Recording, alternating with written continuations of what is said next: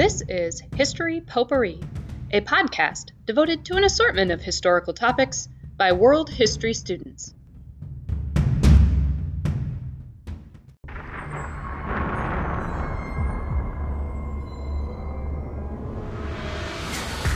Over the course of human history, many revolutionary firearms have come and gone and completely changed the game in warfare.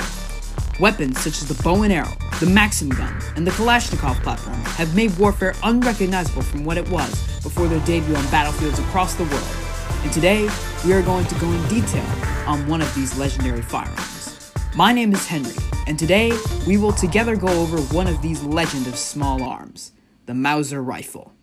The start of the development of the Mauser rifle began in 1871. It was around this time that many crazy advances in small arms technology were happening, including none other than the Winchester repeating rifle. This was the rifle that allowed the Native Americans to win the day at Little Bighorn, as their adversaries were armed with single-shot Springfield trapdoor rifles.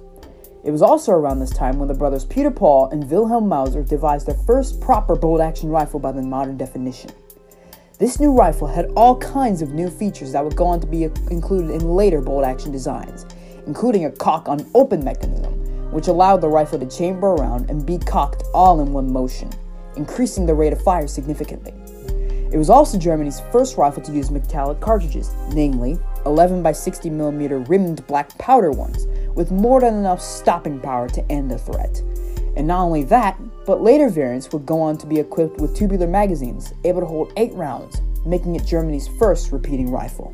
The new Model 1871 and its repeating brother, the 1871-84, served the newfangled German Empire well, helping it to conquer swathes of Africa during the late 19th century. But then, in 1886, something crazy would happen that would make the Mauser brothers' brainchild obsolete. What happened in 1886? Well, the French just so happened to begin fielding their brand spanking new Lebel rifle. And when I say this rifle was absolutely insane, I mean it. This new rifle, with the help of its new smokeless powder cartridge, allowed it to hit targets at twice the range, with twice the accuracy of any other rifle at the time, with a smaller, lighter cartridge that was still more lethal than the black powder cartridges available at the time. It would be like if China began using railguns today. In response to this, nations across Europe would begin to create their own bolt-action smokeless powder rifles. But it was Germany and the Mauser brothers who would go on to develop the next it girl among European small arms. From here, Mauser kept improving, developing innovations such as the stripper clip and the rimless 7.65x53mm cartridge. And this, paired with a reliable and smooth action, gave Mauser a winning formula for a great rifle, one that would win him contracts with many countries across the world, creating the Argentinian, Belgian, Turkish, Swedish, Chilean, and the venerable Spanish Mauser, which was used to great effect against the Americans at San Juan Hill. It was now 1898, and coming off the backs of many lucrative contracts with many countries across the world, the Mauser brothers were ready to take back the mantles of Germany's standard issue rifle, and they would do it with their newly completed Gewehr 98. This new rifle, in the words of Ian Hogg, one of the greatest firearm historians of all time, was Mauser's masterpiece. And it certainly deserves that moniker, as Mauser pulled out all the stops and threw everything he could at making this rifle the best rifle he could make. A redesigned 5-round box magazine, a notch designed to receive stripper clips, and better metallurgy were some of the improvements to the original Mauser formula, but it was the action that Mauser focused most of his energy on. Improvements he made to the action include reinforced locking lugs, and a reinforced extractor, and a port which redirected hot gases away from the user in the event of a ruptured cartridge. These made Mauser's action both smoother than butter and utterly bomb-proof. This, paired with the hard-hitting and accurate 7.92x57 Mauser cartridge, created what many consider to be the perfect bolt-action rifle. From here, powers across the world took notice of Mauser's new invention, and either put orders in by the thousands or produced variants and derivatives of their own, among them being the American 1903 Springfield, the rifle that the Americans brought with them during World War I.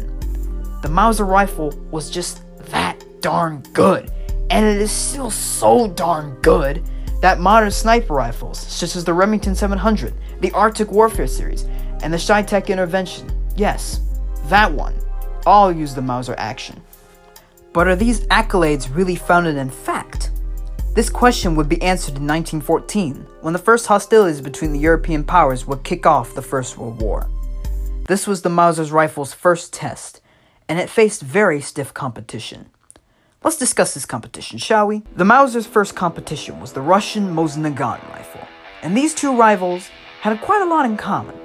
Both were bolt-action rifles, both held 5 rounds, and both had accurate, flat-shooting cartridges, with the Mosin firing the venerable 7.62x54R round, which is still in use today. But where the Mosin fell short was in its action. The Mosin action is more complex than the Mauser, making it sticky and harder to cycle. This served to reduce the rate of fire of the rifle, reducing the combat effectiveness of Russian troops. Not only that, but the Mosin was slower to reload due to the lack of a stripper clip receptacle. Because of this, the Mosin, although adequate, would not be able to keep up with the highly advanced Mausers of the Germans. The Mauser's next competition would be our old friend, the French Lebel, which was now very much obsolete as reloading the Data II magazine and bolt cycling was slow, making what was formerly the best rifle the world had ever seen into probably the worst rifle of the entire war. Over the course of the war, the Mauser rifle was the creme de la creme of standard issue rifles, but its dominance was not without question. There was one rifle that stood a chance of fighting against and even being better than the Mauser rifle toe-to-toe, the Lee Enfield. Now, what made the Lee Enfield such a good rifle? For starters, this is the gun that is well known for the so-called Mad Minute. 30 well-aimed shots at a target 200 yards out in under 1 minute, with at least 15 hits on said target.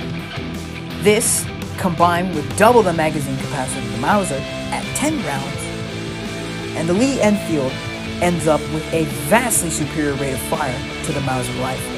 A good example of this was at Mons in 1914. At the Battle of Mons, the attacking Germans were reporting machine gun fire, even though the British did not have any machine guns there. This was because of the Mad Minute and the Lee Enfield's high rate of fire, and we know from Little Bighorn what happens when the enemy has the better rate of fire. Slaughter.